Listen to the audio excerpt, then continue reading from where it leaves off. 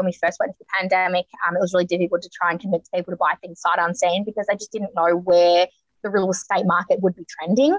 I think this year has been a little bit easier in a sense because they've known how strong the market's been and people have been missing out. So they've felt they've kind of had an edge if they're happy to buy things sight unseen. You're listening to Elevate, the official podcast of Elite Agent for real estate industry sales professionals, property managers and leaders. With thanks to our partner Connect Now, Elevate brings you the best tools, thinking and strategies to elevate your results. To get access to all of Elite Agent's premium resources, including a detailed episode guide for this podcast, visit joineliteagent.com.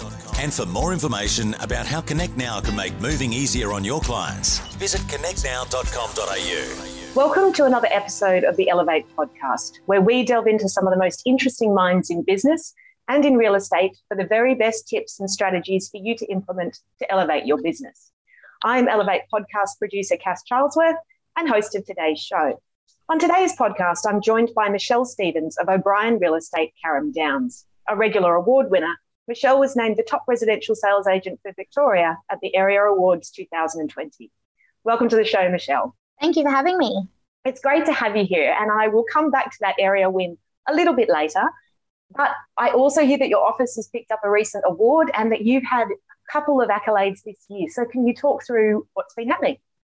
Yeah, it's been a big year, which is exciting. So we've just, the office has just taken out the REIV Residential Large Agency of the Year for Victoria, which was super exciting.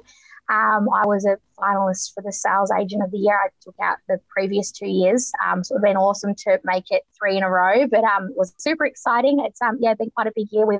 I took out as well the realestate.com's Agent of the Year for Victoria too. The Rate My Agent of the Year for Victoria as well, which was extremely exciting. So obviously I wouldn't be able to get there without an amazing team behind me and all my clients that entrust their biggest assets in my hands. I'd love to talk about your team a little bit. We might jump straight into that because as I understand it, you have, is it both your husband and your sister as part of your real estate team? Yes, my sister's not anymore. It was obviously a little bit too much. But my husband, he is a part of my team and he has been for about 3.5, 4 years now. So that makes it really easy. So, because obviously we live and breathe real estate and work some pretty stupid hours. So to have someone kind of sitting at home just waiting for you or not kind of understanding does make it quite difficult. So to have someone that's always in the office with you when you're pulling some crazy hours is really helpful. And what role does he serve on your team? He works a lot with buyers, so he's a bit of an all-rounder in a sense, but so he works a lot with buyers, so he'll do a lot of buyer appointments, get some offers, and then hand them over to me to be able to negotiate. That's a fantastic way of handling it as a partnership. Do you talk about real estate all the time at home? I think it's like the same in any, relationship. You'll always talk about work and how your day was because, at the end of the day, if I'm sitting in the office, I'm not doing what I'm meant to be doing. Like I'm, meant to be out there doing buyer runs myself and doing appraisals and, your listing presentations and just always, if I'm sitting in the office, I'm not, so I actually don't really see him at work. So we get home at night time, like, how was your day? Anything new happen? And because I'm never in the office, I'm like, what's going on? So I actually don't see him too much. Well, let's talk a little bit about what's happening in Carrum Downs this year. Of course, Victoria's had a very tough year, but you've done very well in a very tough year. What's happening in your market at the moment? What's going on? Look, it's definitely been a really strong year. We've had some amazing growth, especially in the last 6 months. It's still affordable. We get a lot of first home buyers that come into our area, investors. We also get upsizes and downsizes as well. So it's quite a really good cross selection. My median sale price isn't, nowhere near as high as some of the other people that you probably talk to on here. So I do say small fish is sweet. So we do have quite a lot of, turnover, which is a lot of volume. So lots kind of that happen behind the scenes and everything like that. That I said before that, if I didn't have an amazing team, I wouldn't be able to do it because there's a lot of admin that does go behind the scenes as well. But yeah, we've definitely had some really good capital growth. So we're not too far away from all your major freeways, the beach, etc. So it's definitely in a growth corridor. It's still accessible to the city and also the peninsula. So it's in a really good spot.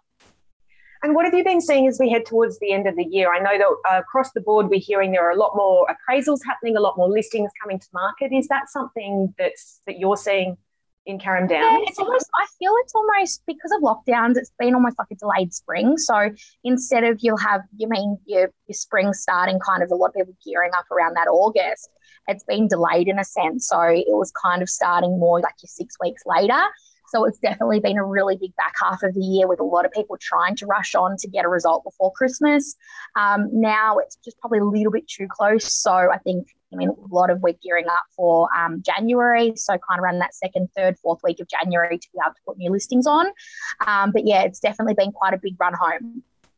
I'd like to talk to you about managing that volume, because you are quite a high volume agent. In 2020, I think you sold, 174 properties. This year already it looks as if you've sold 264, and that'll probably increase by the end of the year. We're now in December, but we've got 2 weeks till Christmas. How do you manage that volume? How does your team work to handle that? Yeah, so it's just having a really good system and good team behind you.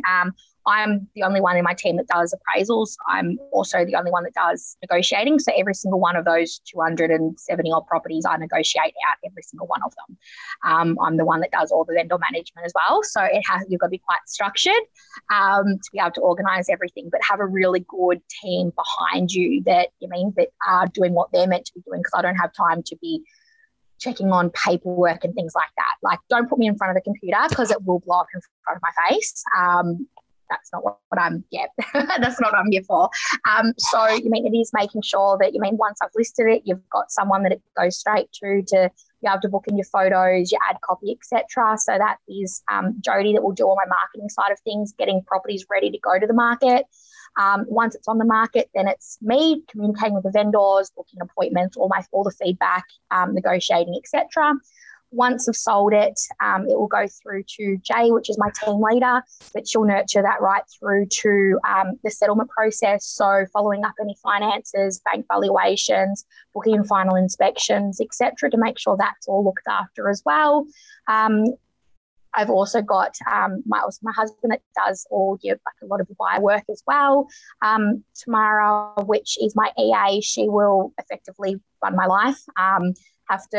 She'll manage all my emails, because I said don't put me in front of a computer. She manages all my emails, babysits my phone if I'm in appointments. That's something I actually implemented 12 months ago. I've had that role for the last 12 months, which has been a huge weight off my shoulders and has helped me actually 12 months ago, I felt I was at capacity, and it's amazing to go what we've actually done in the last 12 months by putting that one role in that I never actually had.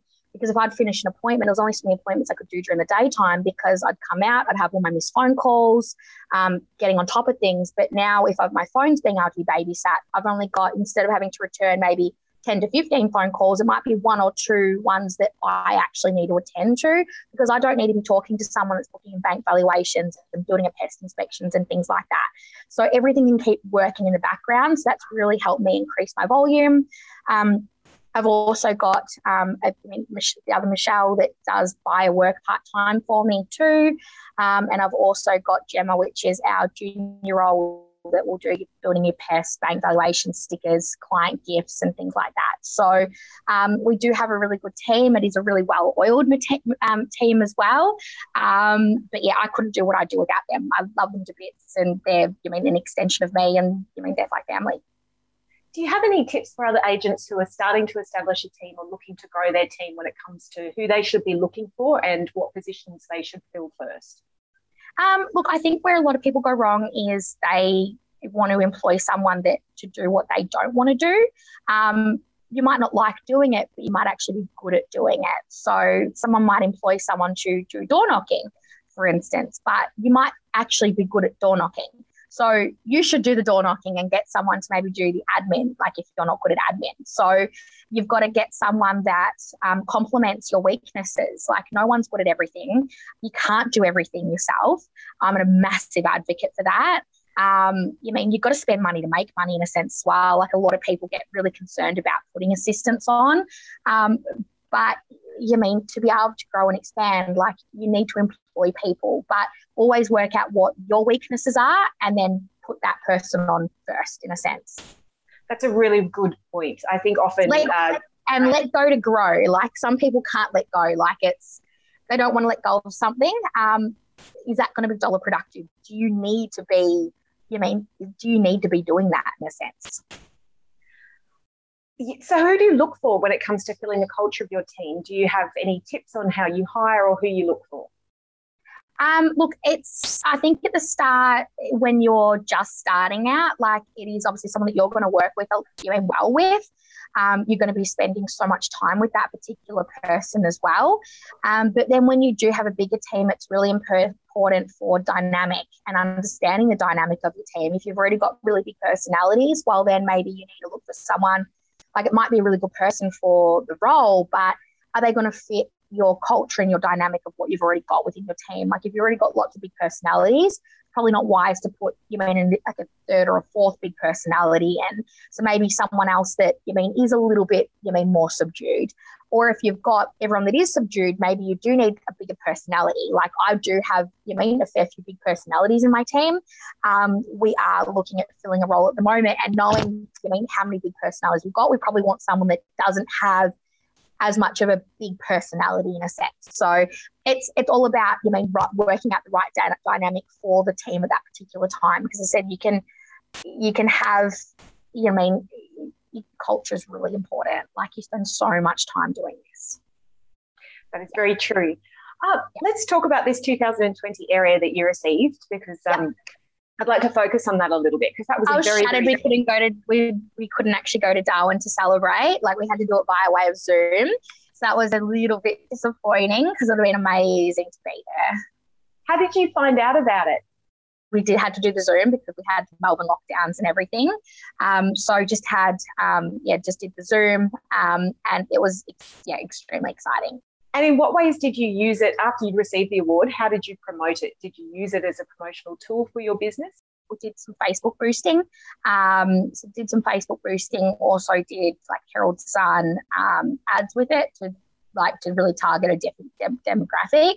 So like you'll still have your print and your paper, like customers and everything, but also through socials.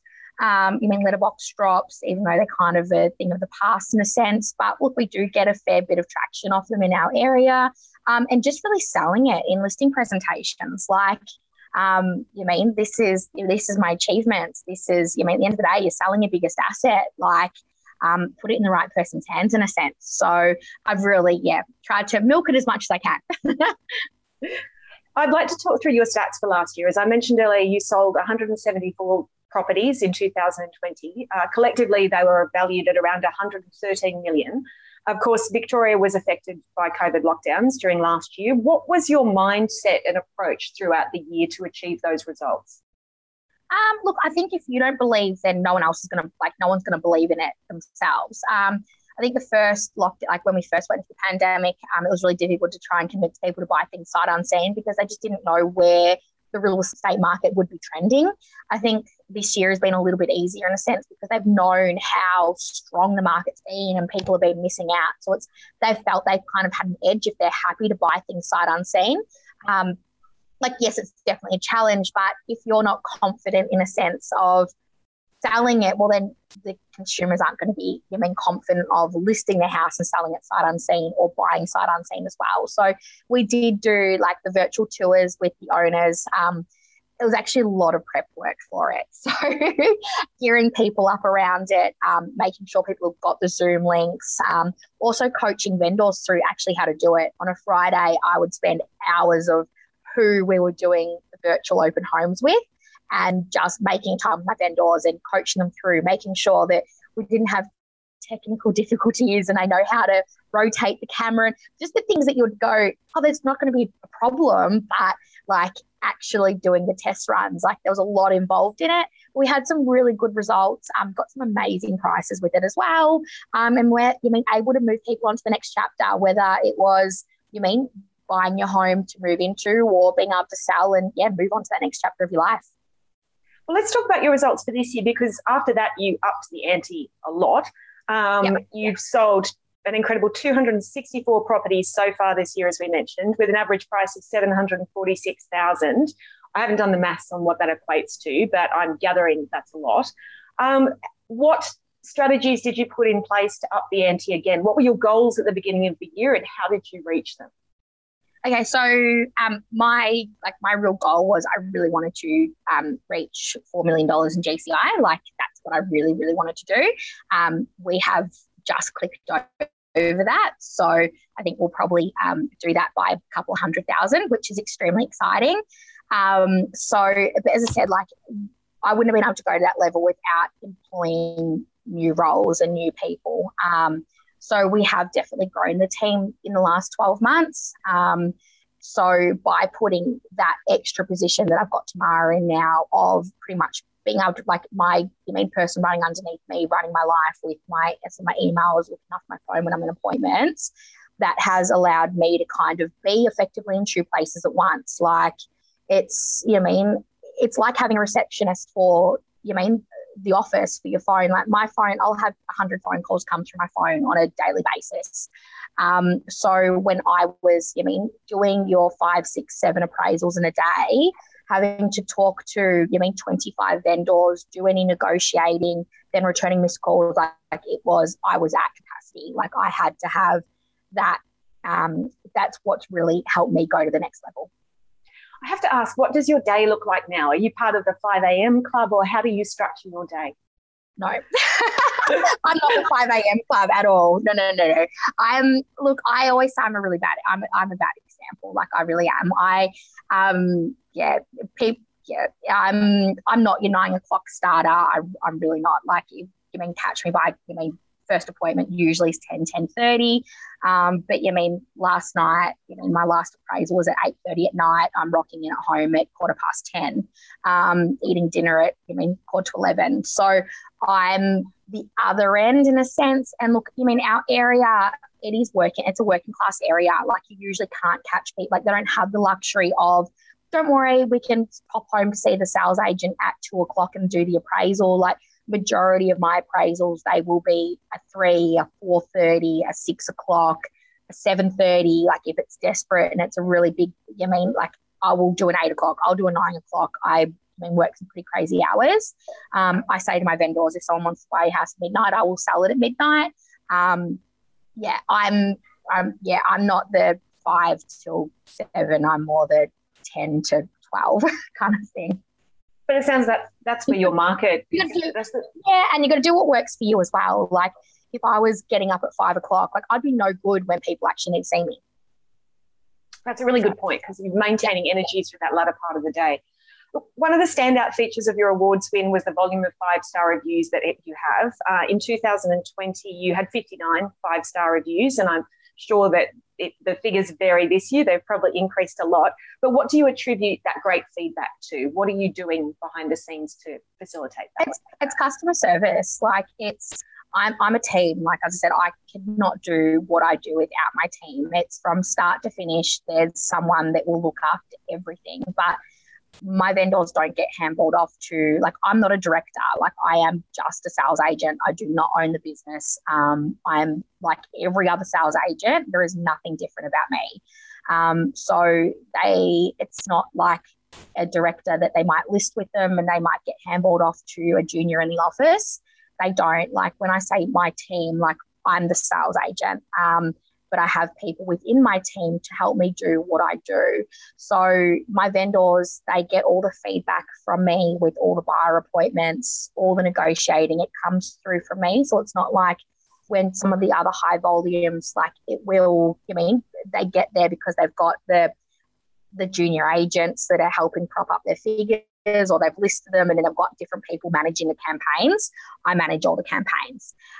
So that's not feeling like, I think the 5 stars attribute to like not feeling like they're maybe getting handballed off to someone else. But they know that, there's people within my team that are, getting the house ready for sale, booking in the staging and photos. Like I don't need to be involved in that. That's not what I'm good at. Like that's not me. But then once I've sold it, there's also someone that is nurturing it through to the settlement period. If they've got any questions and things like that, it's you chat to Jay because Jay's booking in your final inspection and things. So it's making sure that they don't just get listed and are forgotten in a sense. they're selling their biggest asset at the end of the day, and it's so important to give them the love. You mentioned in a previous interview that one thing that you would have gone back and done earlier is look after clients, past clients. You would have concentrated on that more heavily. What have you learnt and what have you changed?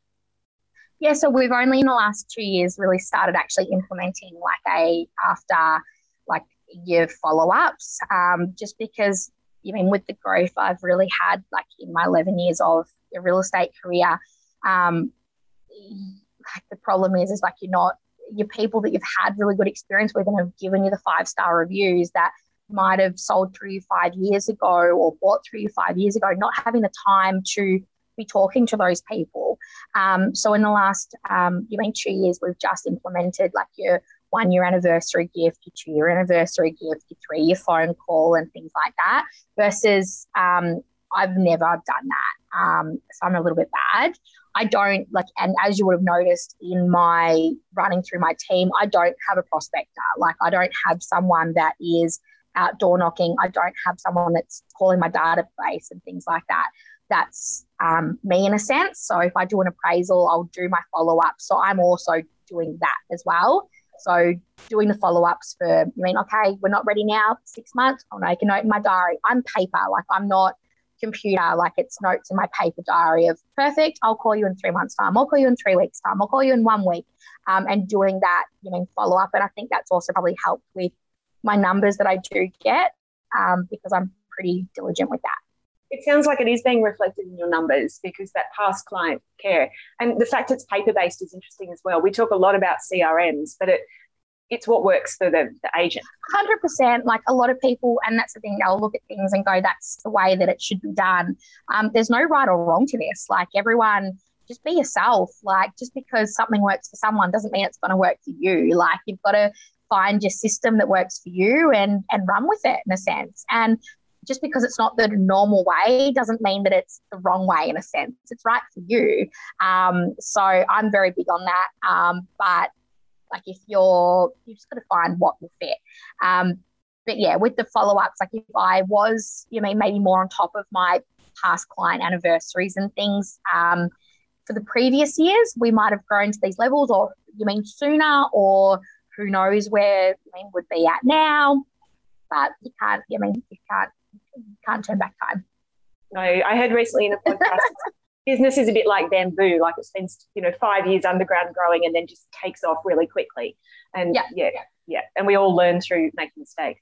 100%. Yeah, trial and error. Trial and error, definitely. How do you go about asking for reviews? So those 59 plus reviews that you've got, when do you ask and how do you ask for them? Look, I personally don't ask. That's once again my team. That's once it's gone, unconditional and things, because I think it's really difficult to kind of go, can you give me a review? I think so. It's, my girls will, do the follow-up and it's really good for, Michelle to, majority of our business is from, referrals, as you know. I'm going to send you through a review. If you wouldn't mind filling in for Michelle, we really appreciate it. And I know she'll really appreciate it too. So it's actually third party that's asking for me. Once again, you can't do everything yourself.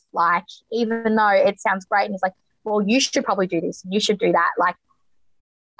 You're physically, you've got to make sure you've got the right people within your team doing those things. Some people will ask for their reviews themselves, and they might get better strike rates from it because they feel bad. I don't know, but that's what works for us. Excellent. Let's talk about the market moving forward, because we're seeing a bit of a shift at the moment. We're seeing more listings come to market, evening out in terms of supply and demand. Do you feel this market calls for a set of different skills in an agent? And if so, what would they be? 100%. I think that the hard thing is that a lot of people maybe get into real estate for the wrong reasons. They see the fancy cars and they see things like that, and selling sunsets on TV and nice clothes and things. It's not I think a lot of people like to think it's a glamorous lifestyle. It's not you live, you breathe it, you work. You work stupid hours to get, where, a lot of people want to get to. And the hard thing is when you're in a really good market, you don't need to effectively sell, like they'll sell themselves. But it comes down to the agent's negotiating skills that will make the difference at the end of the day by asking hard questions and really going into push for that every last cent for the vendors. But when we are in a changing market, it is asking hard questions. It's, like, can you see yourself living here? Let's come back to the office. Let's put pen to paper. Like, let's make it happen. I started an industry where it was, when I started in the market, when it was a tight market, you'd see someone on the shop front window, like back in the day, and you'd grab them, you'd bring them in. It's, what are you looking for? What have I got for you? Let's go shopping. Let's make it happen. So I think it's just kind of getting back to basics. It's, you've got to buy and work with them. Like a lot of people, just the amount of feedback you get from, people not, calling inquiries back and things like that. And that's also why it's important, if you're at capacity, put someone on, like, because that's a reflection on you. So it's just making sure that you really work with those people.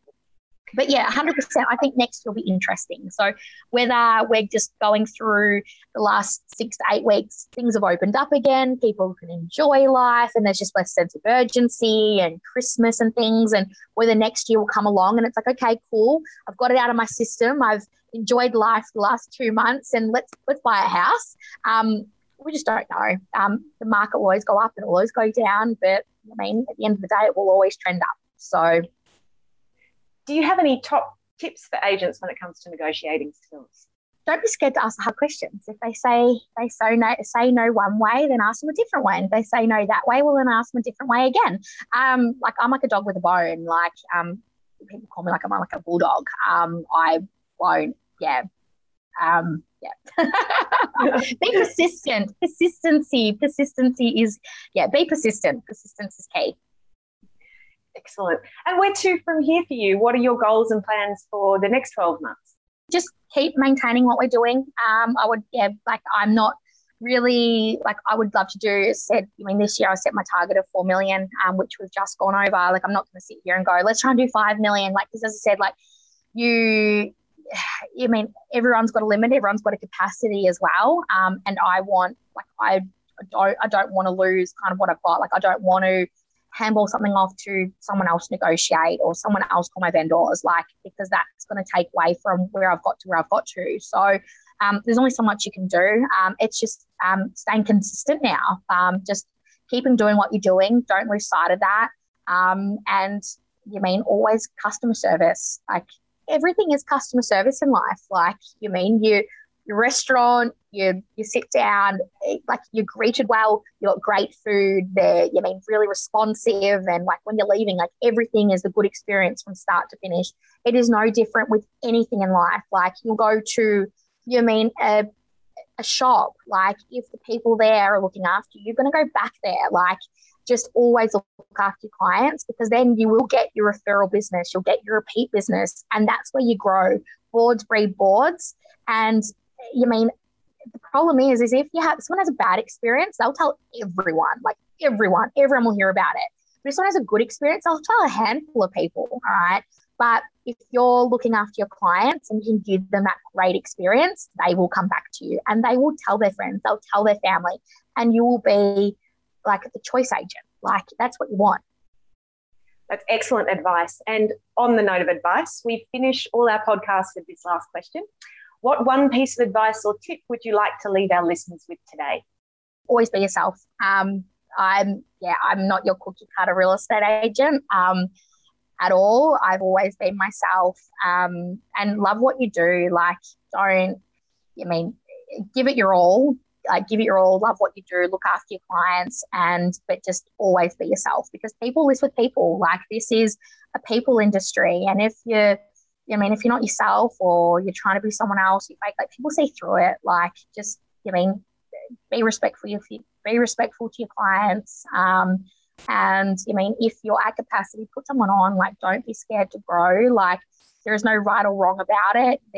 There's no metrics about it of going, oh, well, I shouldn't do that. Well, you might need someone before someone else needs someone. And just because someone else didn't put someone on before they wrote a certain amount of money, like, you might need it, because like me, you might be hopeless at paperwork and like don't want to do that. So there is, as I said, there's no right or wrong. Like, you've got to do what works for you. So Michelle, that's great advice. Michelle Stevens, thank you very much for your time today.